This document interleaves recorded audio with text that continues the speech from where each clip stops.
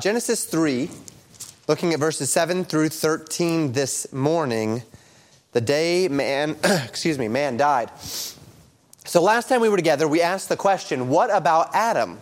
Why did the serpent target Eve? What was Adam doing in that time? We know from the end of verse 6 that Adam eats of the fruit after Eve does. We know that in order for Satan to get what he really wanted from the whole situation, he was going to need to get Adam involved, not necessarily just Eve involved, because Adam was the head of the woman, he was the head of creation, and he had delegated dominion over the created order. And of course, this is what Satan wanted. He wanted the created order. He wanted the kingdom. He wanted a kingdom, and the created order would be his kingdom. So Eve couldn't give this to Satan. Adam could. Therefore, Satan is going to target Adam. And we talked about the nature of men and women. We talked about the propensity of Satan to hit us where we are weakest, the nature of emotions, the design of God for men and women, all of those various aspects to kind of contemplate the possible doctrinal reasons why it might be that Satan went about things the way he did, recognizing at the end, and we'll talk about this more in the weeks to come, that Adam, however, having headship means that it was his choice and that the buck stopped with him, as it were. So verse 6 told us that man and woman, both ate of the fruit of the tree. The fruit which is the point of the controversy between God's claim and Satan's claims. Recall, this is that point of controversy. The fruit that God said, ye shall surely die if you eat thereof, and Satan said, ye shall not surely die. That's the controversy. That's the great diversion, or the great contrast or contradiction in claims. We can talk about all of the other elements of what Satan said and of what God said, but God said, the day that you eat of that fruit, you shall surely die. And Satan, when Eve recounted this to him, said, ye shall not surely die. So which is it? And that's what we're going to talk about today. So we'll go back and grab context in verse 6 as we continue today. Genesis chapter 3, verses 6 and 7 say this. And when the woman saw that the tree was good for food, and that it was pleasant to the eyes, and a tree to be desired to make one wise, she took of the fruit thereof, and did eat, and gave also unto her husband with her, and he did eat. And the eyes of them both were opened, and they knew that they were naked, and they sewed fig leaves together and made themselves aprons. So here in verse 7, we read the results of this decision. And perhaps at this point, the first-time reader of Genesis would be a little bit confused. Here we have a God who promises that man and woman would die if they eat. And we have an adversary who says that God is a liar, and that in fact the eyes of man and woman would be opened if they eat, knowing thus good and evil. And from all appearances, the serpent, the adversary, is the one that was correct here. When Adam and Eve partook of this fruit, they did not fall over, keel over dead. And then the scriptures tell us that their eyes were opened and they knew that they were naked. And they were ashamed and they covered themselves. Pastor, doesn't this mean Satan was vindicated? Well, from first glance, yes. But in reality, no. Instead, what it does is it helps us orient ourselves to the nature of how revelation works. We have a decision to make when we step into this passage. Is God right or is God not right? Is God a liar or is God not a liar? And we have the rest of Revelation to help us understand that this God who created all things, who created Adam and Eve, was not lying to them because he is not a liar, because God is truth. Therefore, in him is no lie. If there is a lie in God, then God is not God. In him is only truth. And so, if we approach the scriptures in that way, we come to one conclusion about what we're reading here. If we approach the scriptures in a significantly more pragmatic way, and we say, well, the scriptures are potentially flawed, our God is potentially flawed, well then sure, God failed, God lied, God manipulated, God cajoled, Satan called him on it, Satan wins out. But that's only if we wrap the Bible around our definition of what death means, wrap the Bible around our definition of what it means that their eyes were opened. what it means that they understood good and evil. But if we allow this text to be definitional, and what I mean by that is that we allow this text to set for us the definition of death and the definition of the concept of eyes being open and knowing good and evil, of illumination, then we go from questioning whether or not God is true, questioning whether or not Satan was vindicated here, to saying, no, Satan cannot be vindicated. Therefore, this text does not tell us that God failed. This text rather tells us that there's a different definition of death than the one that may be rattling around in my head. We as Christians understand that the Bible is a book that has its own language. We've talked about this several times in this series already. We've talked about the Bible's definition of marriage versus the world's definition of marriage. They're different, right? And if I seek to impose the world's definition of marriage on the term marriage in the Bible, then I'm going to misunderstand what the Bible's saying. We've talked about the world's definition of love versus the Bible's definition of love. They're different. And if I take the world's definition of love and I impose it upon the Bible, then I'm not going to understand what the Bible is saying about love. The world's definition of forgiveness is different than the Bible's definition of forgiveness. And if I take the world's definition of forgiveness and I impose it upon the Bible, then I'm going to misunderstand what the Bible has to say about forgiveness. And we do this all the time. It's not because we intend to do it. It's simply because we live in the context of our world, of our definitions. And so when I'm reading the Bible, if I'm not careful, I'm going to impose upon the text what I think it's saying, rather than allowing the text to speak for itself. And the Bible is a book that's written so well and written so completely that the Bible is able to speak for itself. Which means if I want to understand the definition of love, I don't need to go to a dictionary and then impose that dictionary definition on the Bible. I go to the Bible and I find out what the Bible says about love, and I impose that definition, or I draw that definition out of the Bible, and that's the definition I use. If I want to understand what the Bible says about forgiveness, I don't go to a dictionary, read the word forgiveness, find out how it's defined, and then impose that definition on the Bible. I read the Bible and allow the Bible to define forgiveness for itself. Because God is giving us His definitions, His descriptions. God is giving us what we need in the text itself. And so we've talked about this in various ways. And today we learn this. We learn that the word death in the Bible is not the same as death as we characteristically think about it. It is not limited to what the world around us would consider death. Because at the moment that Adam and Eve transgressed and ate of the fruit, we know that God's promise didn't fail. We know that what God said would come to pass came to pass. Because if God's promise had failed, if God had lied, then Satan would have won right then and there. And the remainder of the book would not have been written, because this book is the book of the revelation of God. It would not have been continued to be written if God had failed in chapter 3. But the remainder of the book was written. Because only if we limit God to a very narrow definition of death did Adam and Eve not die on that day. But if instead we believe that God's promise of death was true, and that in the day that Adam and Eve ate of the fruit of the tree of the knowledge of good and evil, they did in fact die, well, then we're able to form our definition of what death is biblically from the outcome of their transgression. And this is important, particularly as we step into the New Testament.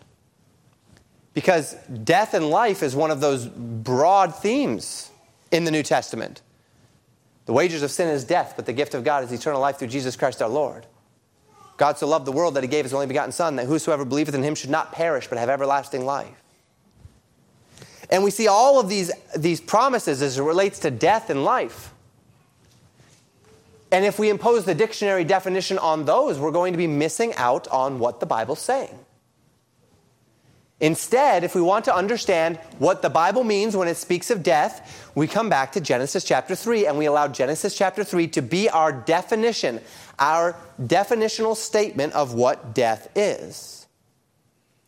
A definition which, again, not only helps us understand this passage, but will form the foundation of the Bible's teaching on the death that the human race was ushered into from this point, from the Genesis chapter 3 on to today. So we draw the definition of death out of the Bible. We do not impose a definition of death upon the Bible. And today's message thus becomes definitional. We're going to let the Bible speak for itself and define for us what it means when it says death. And in verse 7, the Bible tells us that at the moment Adam and Eve ate of that fruit, things happened. And as we look at the things that happened on that day, that is going to teach us what the Bible means when it speaks of death. So the Bible tells us they ate of the fruit, and their eyes were opened, and they knew that they were naked. Now, initially we say, yes, Satan said that their eyes would be opened to know good and evil. And here the text says their eyes were opened, so we see that parallel. Satan says your eyes would be opened to know good and evil. And then the text says their eyes were opened, and they knew that they were naked. But here's the thing. Remember in chapter 2 when we talked about man and woman being naked, and the Bible says that they were naked and they were not ashamed. And we spoke about why it was that they were naked and they were not ashamed. And the first thing that we talked about was the sanctity of the marriage bed, right? The Hebrews telling us that marriage is honorable in all things and the bed undefiled. And so we recognized that there was a purity in the sanctity of the fact that they were married and so that they could be naked and not ashamed. But we also talked about the reality that they, as the children of God, lived in the liberty of divine fellowship and purity. The blessed liberty of the children of God. And that to the pure, all things are pure, the Bible says. Right? But to the undefiled, the wicked and undefiled is nothing pure. And so we talked about the fact that they lived not just in the context of the marriage bed, but that they also lived within the context of purity. And this purity is recognized in the fact that to the pure, all things are pure. That they lived in the purity of being clothed in Christ's righteousness. Adam and Eve already had a fundamental understanding of good and evil. We know this as well, don't we? Now, they did not know all of the ins and outs of what the Bible will teach us, perhaps, because things were fairly new. But here's the thing. Good and evil. We talked about it a little bit Sunday night in Hebrews, right? When we think of good and evil, we typically wrap good and evil around some moral standard. Do's and don't do's. Say and don't say. Wear and don't wear. Watch and don't watch. But what we learned on Sunday night is whatsoever is not of faith is sin. So that a person can, in fact, be doing a morally good thing, but still be displeasing God if they're doing it outside of faith. So if a person is coming to church, but he's coming to church in order that he may judge, stand atop others, pad his own ego. Church is not a morally bad thing, but he's outside of faith, therefore it's certainly not pleasing God that he's proud and that he's selfish and narcissistic and judgmental. So what's fascinating about this is Satan said, God knows that in the day that you eat thereof, you shall be as gods, knowing good and evil. But what happened just before Satan contradicted God? Satan asked, can you not eat of every tree in the garden? And she said, no. Eve said, we may eat freely of any tree of the garden except one. And that tree, the fruit of the tree of the knowledge of good and evil, we shall not surely eat, for the day that we touch it or the day that we eat it, we shall surely die. Eve did know good and evil. Those first verses in Genesis 3 tell us that Eve did, in fact, understand good and evil. She proved it. She knew what was evil, and what was evil was to eat of the fruit of the tree of the knowledge of good and evil. That was wrong. That was unallowable. It was the single and only prohibition that God had given to them. Everything else that they were doing, The fact that they were eating of the other trees of the garden, that they had named the animals, that Adam was tending the garden, that they were naked and not ashamed. All of these things were clothed in the purity of God. There was no evil in them. The only evil was to rebel against God. And to rebel against God, there was one prohibition. Do not eat of this fruit of the tree of the knowledge of good and evil. So the idea that Satan says, you shall be as gods, knowing good and evil, is in and of itself a misrepresentation. Adam and Eve were told by God what was good and evil. What Satan was trying to compel them to be able to do, or promising them, was that they would be moved into a context where they could decide for themselves what was good and evil. Which means moving from reality, where God defines what is good and evil, to make-believe, where we pretend as though we have the right to do that for ourselves. So then if their nakedness was not fundamentally evil in and of itself, we talked about why. Marriage bed undefiled. They lived in the purity and liberty of the fellowship of God. Then it isn't necessarily the case that when their eyes were opened, that they were opened to right and wrong. So why did they feel the way they felt when they ate of the fruit? What happened here? What happened was not that when Adam and Eve ate of the fruit of the tree of the knowledge of good and evil, that they gained something. They did not add something to their character or to their intellect or to their knowledge that they did not have before. What happened is not that they gained some insight or some knowledge that they had lacked previously. Much to the contrary, they lost something. They lost something that they had before. And as I mentioned, they had two things which allowed them to be naked and not ashamed. First was the marriage bed, which is undefiled. And second was the purity and the liberty of the children of God, fellowship with God. Now, after they ate of the fruit, they were ashamed. Now they were naked and ashamed, rather than naked and not ashamed. What changed? Well, they didn't stop being married, so that wasn't it. Well, there's only one other context by which they were naked and not ashamed. They lost one of those two attributes of their existence, and it wasn't that they lost their marriage, which means what they lost on that day was the purity and the liberty of the fellowship of God. They stepped outside of the fellowship with God. They stepped outside of the purity. To the pure, all things are pure. They lost their purity. They lost their virtue. They lost their, we often use the word innocence. They stepped outside of fellowship with God. They were separated from the purity and the liberty of fellowship with God. And in that, this is the thing that happened when they ate of the fruit of the tree of the knowledge of good and evil. What that tells us then is that whatever it was that happened there, that is death.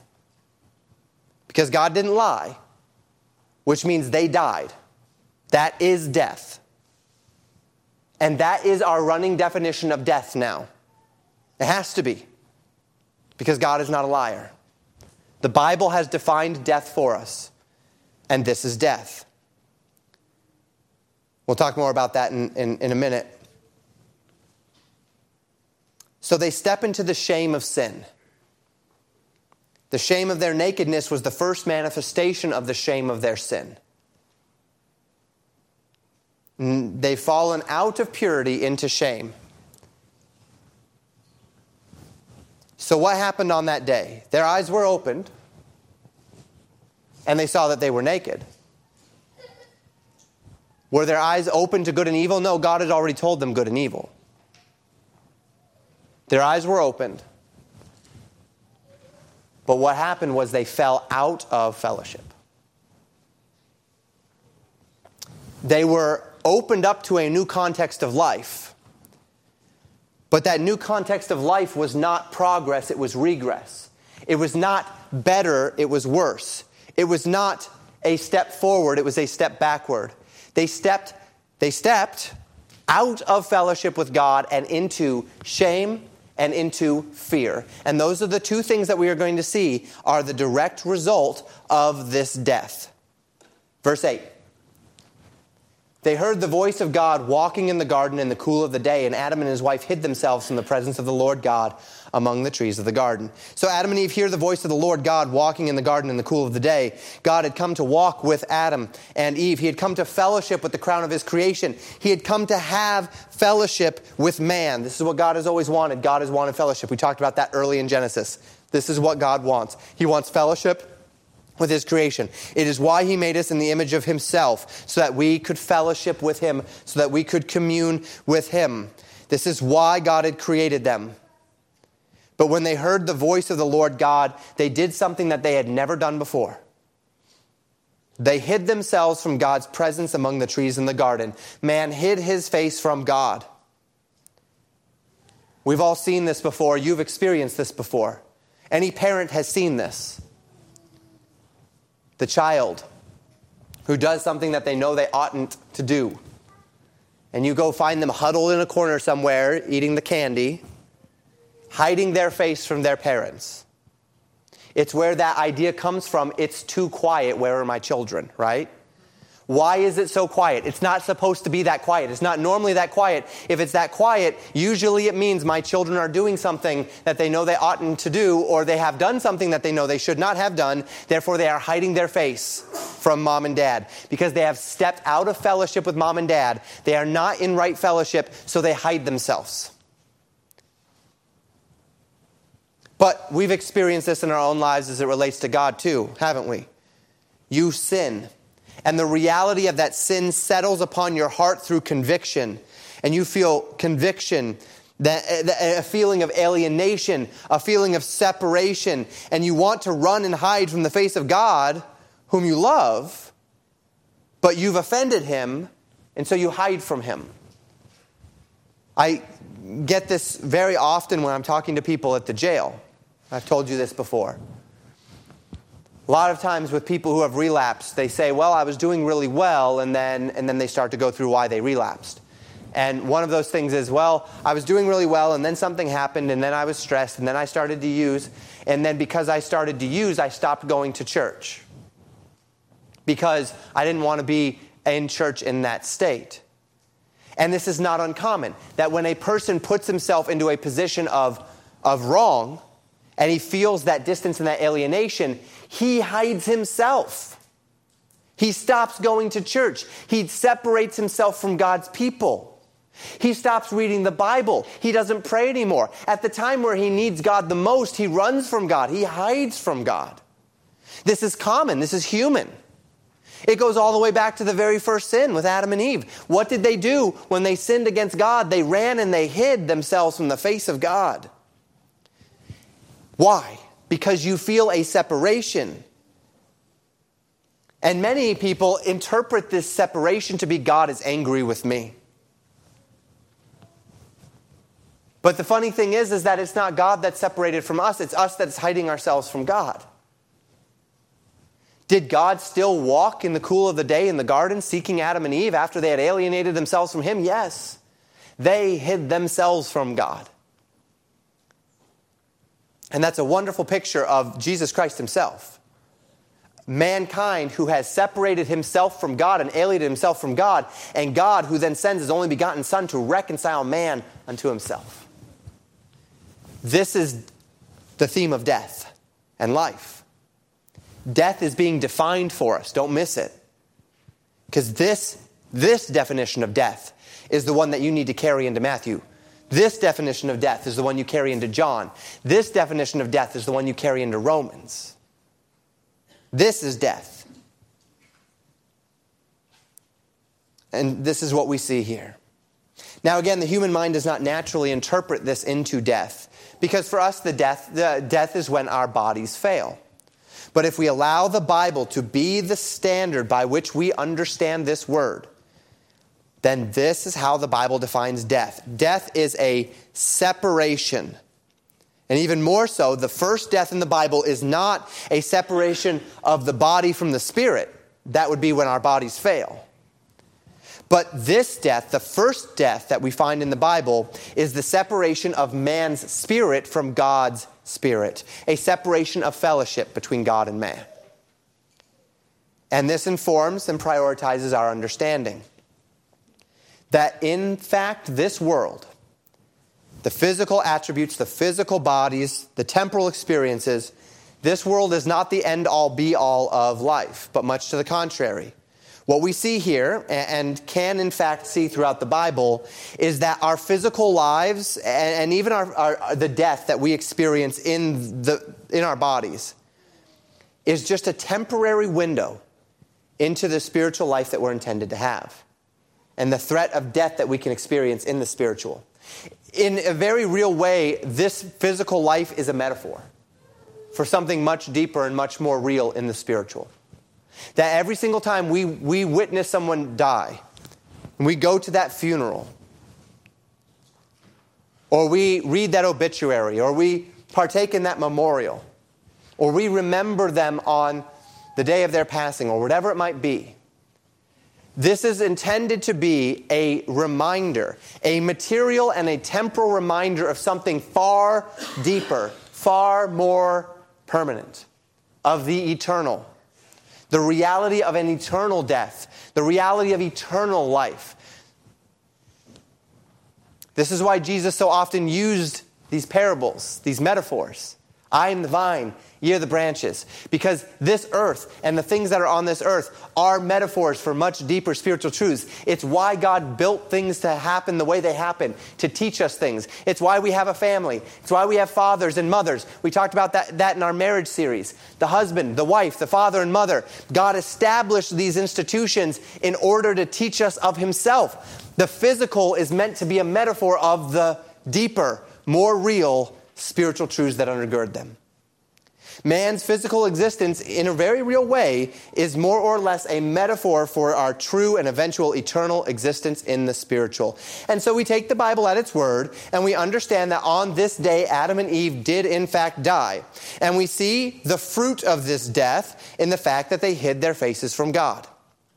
Satan promised them freedom, but his definition of freedom was a fraud. It was a lie. It's a type of freedom. Make no mistake. They step into a type of freedom, but not real freedom. A veneer of freedom. A false freedom. A pseudo freedom. Very similar to the kind of freedom that our society is living in today. Our society has clung on to this word freedom or liberty. And they have taken this word and they have twisted it and perverted it to be the essence of it being absolute will to do whatever I want without any responsibility or accountability. But that's not freedom. That's not real freedom. That's pseudo-freedom. It's the kind of freedom that actually leads to deeper bondage. It's a satanic philosophy, which today we know as humanism, a so-called freedom that actually is slavery by another name. Now, I very rarely quote anything other than the Bible in my sermons. It's not often that I bring something other than the Bible into one of my sermons. But today I want to give you a quote. It's one I've never used before. I've used a couple of times. It's a quote from Fyodor Dostoevsky's book, Brother Karamazov. It's his final book that he wrote, his final work. Covers many themes.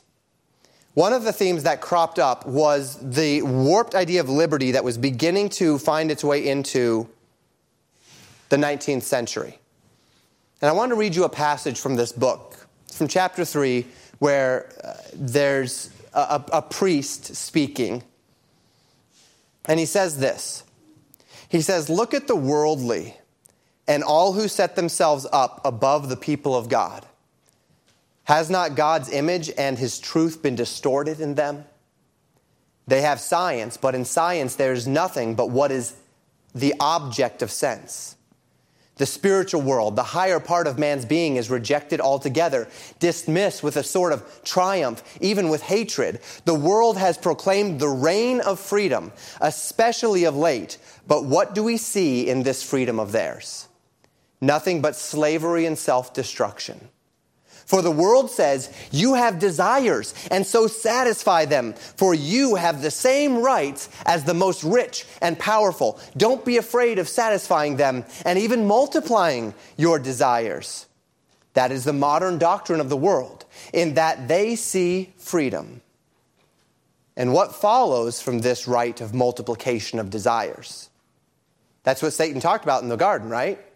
Your desires, the lust of the flesh, lust of the eyes, pride of life. This is what Satan was promising. Freedom through indulging your desires. What follows from this right of multiplication of desires? For the rich, isolation and spiritual suicide. In the poor, envy and murder. For they have been given rights, but have not been shown the means to satisfy their wants.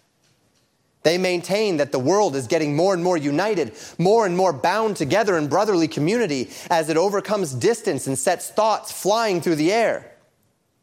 Alas, put no faith in such a bond or union. Interpreting freedom as the multiplication and rapid satisfaction of desires, men distort their own nature, for many senseless and foolish desires and habits and ridiculous fancies are fostered in them. They live only for mutual envy, for luxury and ostentation, to have dinners, visits, carriages, rank, and slaves to wait on. One is looked upon as a necessity, for which life, honor, and human feeling are sacrificed, and men even commit suicide if they are unable to satisfy it. We see the same thing among those who are not rich, while the poor drown their unsatisfied need and their envy in drunkenness. But soon they will drink blood instead of wine. They are being led on to it. I ask you, is such a man free? This is the idea that freedom that Satan proposed on that day. He didn't call it that. In the same way that the billboard for alcohol or for gambling or for vice doesn't talk about the slavery. It only talks about the desires. It's a lie. The world will tell us if you step into sin, you will not die. And if we define death the way the world defines death, it is probably correct. Christian, if you choose to follow the way of the world, the lust of the flesh, the lust of the eyes, the pride of life, you probably will not bodily die quickly. Depends on the sin. Most likely you will live to see another day. You may go on to live a long human life. But at what expense? At the expense of actual life. See, it isn't the whole story, is it? You'll have your mortality, but you will fall short in the biblical sense of everything that is life. Jesus said in John 10, verse 10, the thief cometh not, but for to steal and to kill and to destroy. I am come that they might have life and that they might have it more abundantly. Certainly Jesus came to give men eternal life, but not just eternal life in the sense of when you die in body, you will live forever in spirit. Jesus came to restore to man that which Adam and Eve lost the moment that they partook in the fruit of the tree. They died on that day. Though they were living, they were yet dead, and Jesus came to make them alive again. Adam and Eve's existence continued, but they died because their spirits were fundamentally separated from communion with their Creator. Their spirits died. Their life in God ended. Their pursuit of freedom produced slavery and spiritual suicide. They spiritually killed themselves in order that they might pursue their lusts and desires. That's what happened on that day. They ate of the fruit. The freedom and purity that they lived in, that they were clothed in, was covered instead in shame. And they heard the voice of their Creator. They covered their shame, and then they hid themselves from the voice of their Creator in shame. They were afraid, and they felt shame. That was the fruit of the fruit. The fruit of their choice. And so we see the final and immediate result in verses 9 through 13. And the Lord God called unto Adam and said unto him, Where art thou? And he said, I heard thy voice in the garden, and I was afraid because I was naked, and I hid myself. He said, Who told thee that thou wast naked? Hast thou eaten of the tree whereof I commanded thee that thou shouldst not eat? Adam and Eve hide themselves. God calls to Adam, asking where he is. Adam reveals himself to the Lord. He says that when he heard the voice of God, he was afraid because he was naked. No longer naked and unashamed. He was naked. He was ashamed. He felt fear. He hid himself. Afraid of his very Creator. A condition that God never designed us to be in. That God never wanted for us. God does not want us to be ashamed and afraid. God does not want us hiding ourselves from Him. This is not how God designed our relationship with Him to be. This is what sin has done. Much to the contrary. 1 John chapter 4, verse 18 tells us, there is no fear in love, but perfect love casteth out fear, because fear hath torment. He that feareth is not made perfect in love. We were clothed in love, in purity, in righteousness until that day. And then on that day, Adam and Eve chose themselves above God. They chose themselves. They chose their desires, and the multiplication of their desires brought them into destruction and death. Shame, alienation, fear. Welcome to the freedom of sin. Sure, it will bring all that is in the world. It will bring the lust of the flesh for a time. It will bring the lust of the eyes for a time. It will bring the pride of life for a time. All of those will be at your doorstep for a time, but the end thereof is death. It will inevitably come with slavery and spiritual suicide. The bondage of shame, the sorrow of alienation, the weight of fear. And God confronts Adam on this, and Adam says in verse 12, the man said, the woman whom thou gavest to be with me, she gave me of the tree, and I did eat. Now, characteristically, we interpret this as a blame shift of Adam blaming his wife for having eaten. And this is entirely possible, but it isn't actually demanded here. Nothing that Adam said is actually wrong. God said, did you eat of the fruit? And the man said, the woman whom thou gavest to be with me, she gave me of the tree, and I did eat. That's true. Now, is he seeking to blame Eve here? Possibly. We might say probably, but not definitively. It's true that this is not the response we would have liked to have seen from Adam. Much better one may have been kind of a Psalm 51, against thee and thee only have I sinned type idea. Humility. We don't necessarily see the natural humility that we would desire. Therefore, we assume because of that perhaps Adam is shifting the blame. And that's very possible. But it is also possible that Adam is simply recounting what happened. There was the woman you gave to me, and she gave me of the tree, and I ate it. And so God then turns to the woman. He confronts the woman in verse 13. And the Lord God said unto the woman, what is this that thou hast done? And the woman said, the serpent beguiled me, and I did eat. And again, be nice to see a little bit more humility here. We might assume that if this was not blame shifting, we might see a little more humility. However, once again, nothing that Eve said here was false. The serpent did beguile her, did trick her, did deceive her, and she ate.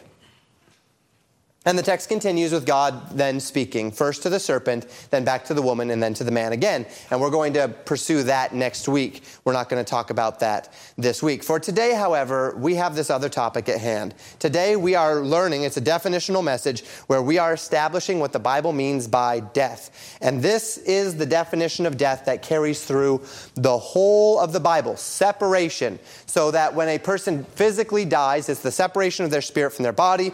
A person spiritually death is the separation of their spirit from God's spirit, or from the life that is in God. And this is death. This is what we want to carry into the Bible. As we hear doctrinal teaching on the concept of death, don't just think of that person lying in the grave. Think of what happened to Adam and Eve on that day. Think of a person who is still very much, their heart is still very much beating. Their blood is still very much pumping, but they are living in shame, in fear, in alienation from God, that they are hid from God, that they have hid themselves from God, that they have committed spiritual suicide. or that they are living in that spiritual death, that spiritual alienation, that false, that pseudo-freedom that has bound them to shame and to fear, to guilt, to confusion, has bound them to these lusts, that is just as much death as any person lying in a casket.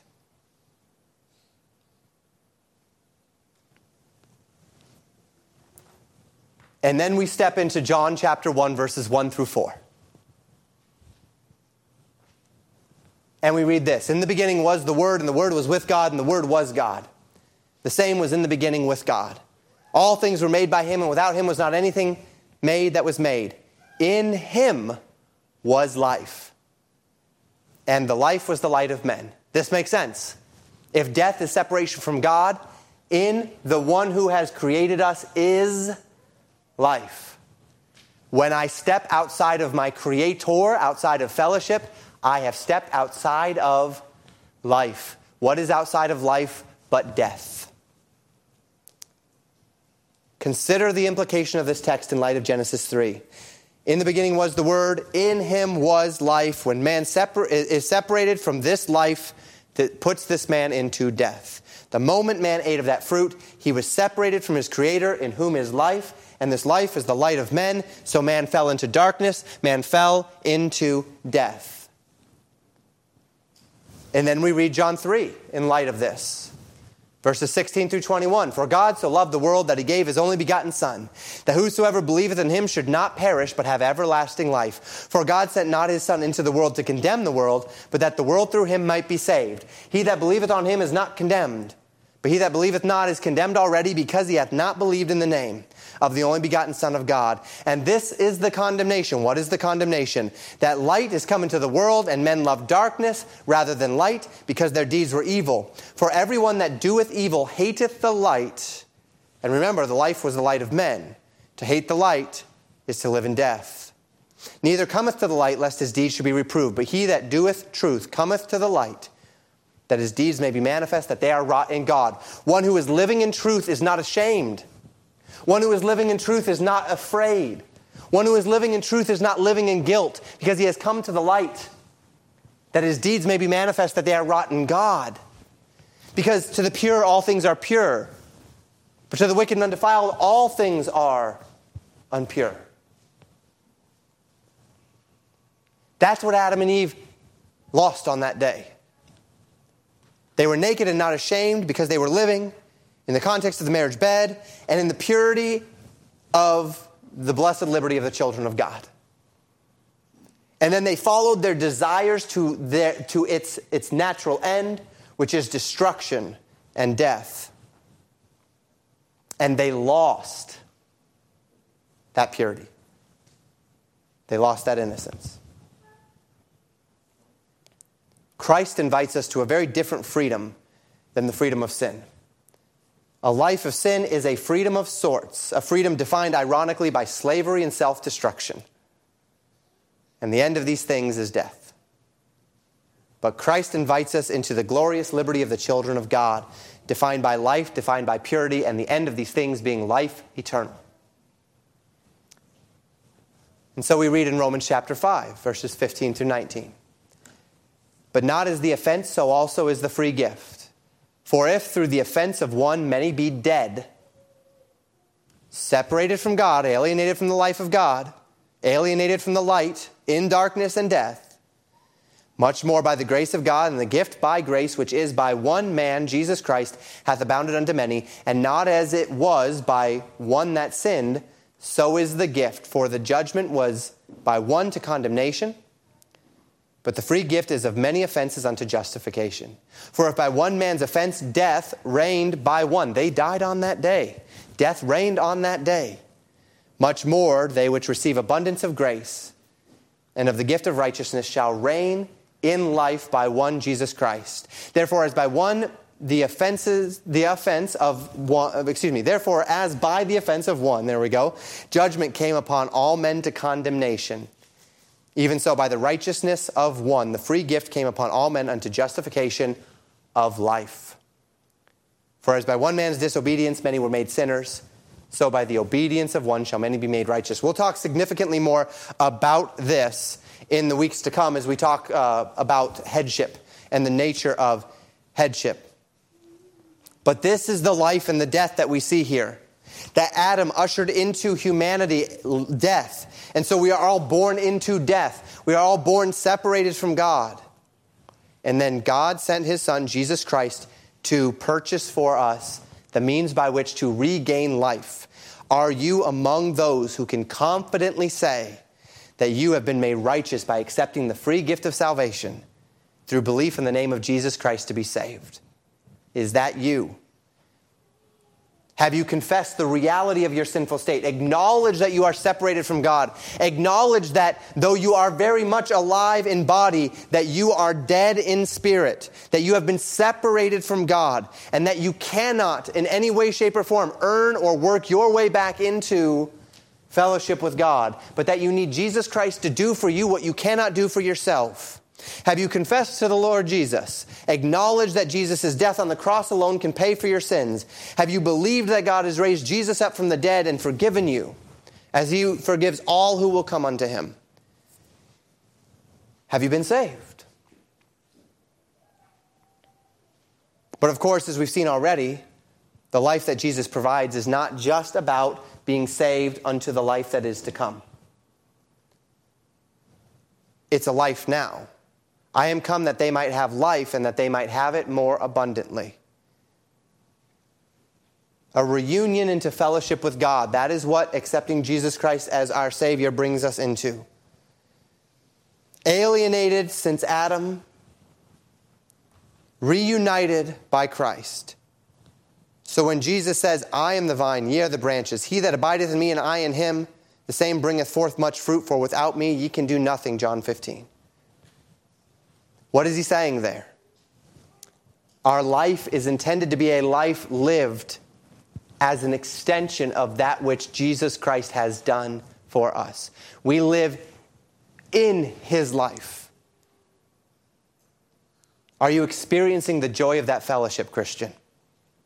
Or have you, through sin, though born again unto everlasting life, chosen to live in a manner which grieves or quenches the Holy Spirit of God, so that you aren't experiencing the realities and the promises of the Spirit of God? Love, joy, peace, long-suffering, gentleness, goodness, faith, meekness, temperance. Those are the 9 given in Galatians 5. Are you abiding in Christ, or are you living, though you have eternal life, yet alienated, quenching the Spirit of God, and so not really fully invested in the life that was purchased for you? Are you still living in that context of fear and of shame and of alienation, hiding yourself from God, not getting into his word, not spending time in prayer, not being among God's people, alienated from the life of God? Or are you living in that life?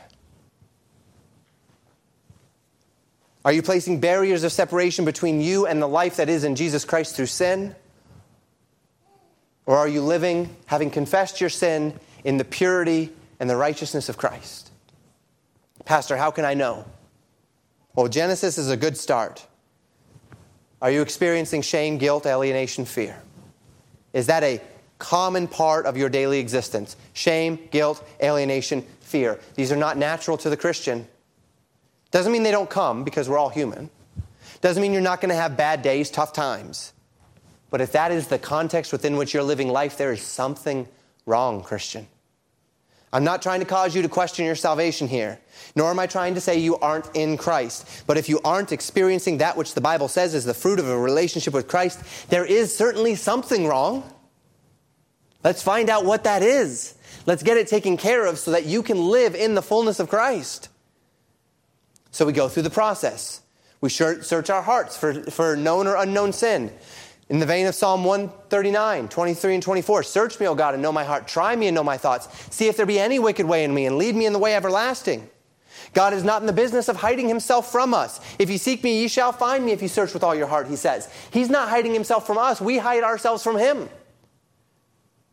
God is not in the business of not telling us when there's something between him and us. If we're searching our hearts to know whether or not there is sin in our hearts, he's not going to allow us to flounder in darkness if our hearts are willing to search.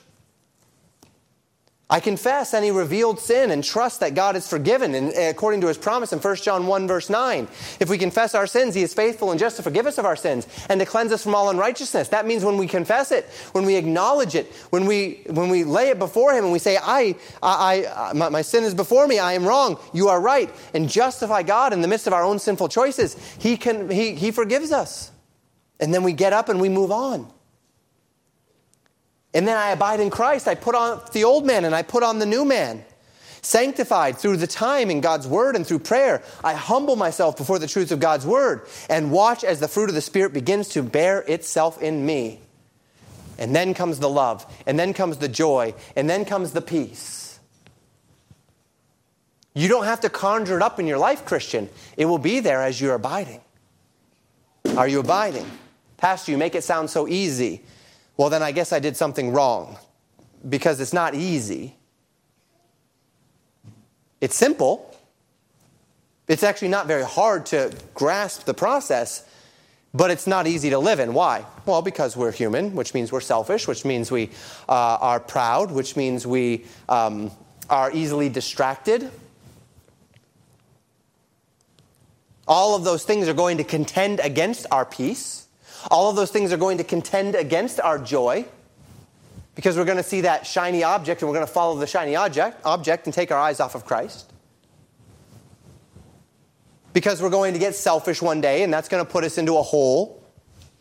And everything is about us, and everything is about us being offended or us not having what we want. We're going to become envious or jealous or unforgiving, and so bitter or resentful. And all of that will absolutely, every single time, strip you of your joy, strip you of your peace, strip you of your contentment. It will bring you into fear. It will bring you into shame. It will bring you into all of the natural outworkings of the flesh, alienation and guilt.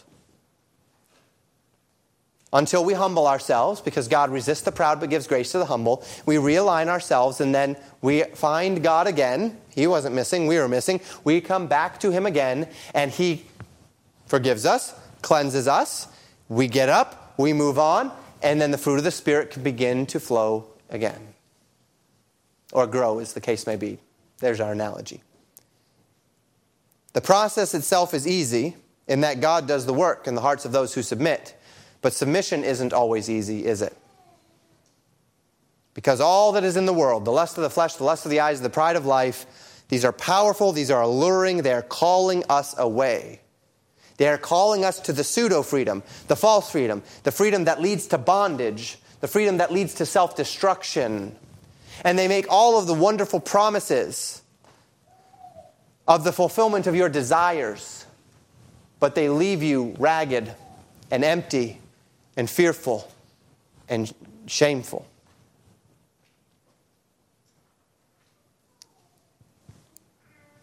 But though it's not easy to follow this path, because this path is fraught with all of these allures, it's absolutely worth fighting for. Because the end of that road is life more abundantly. The day that Adam and Eve ate of that fruit, they died.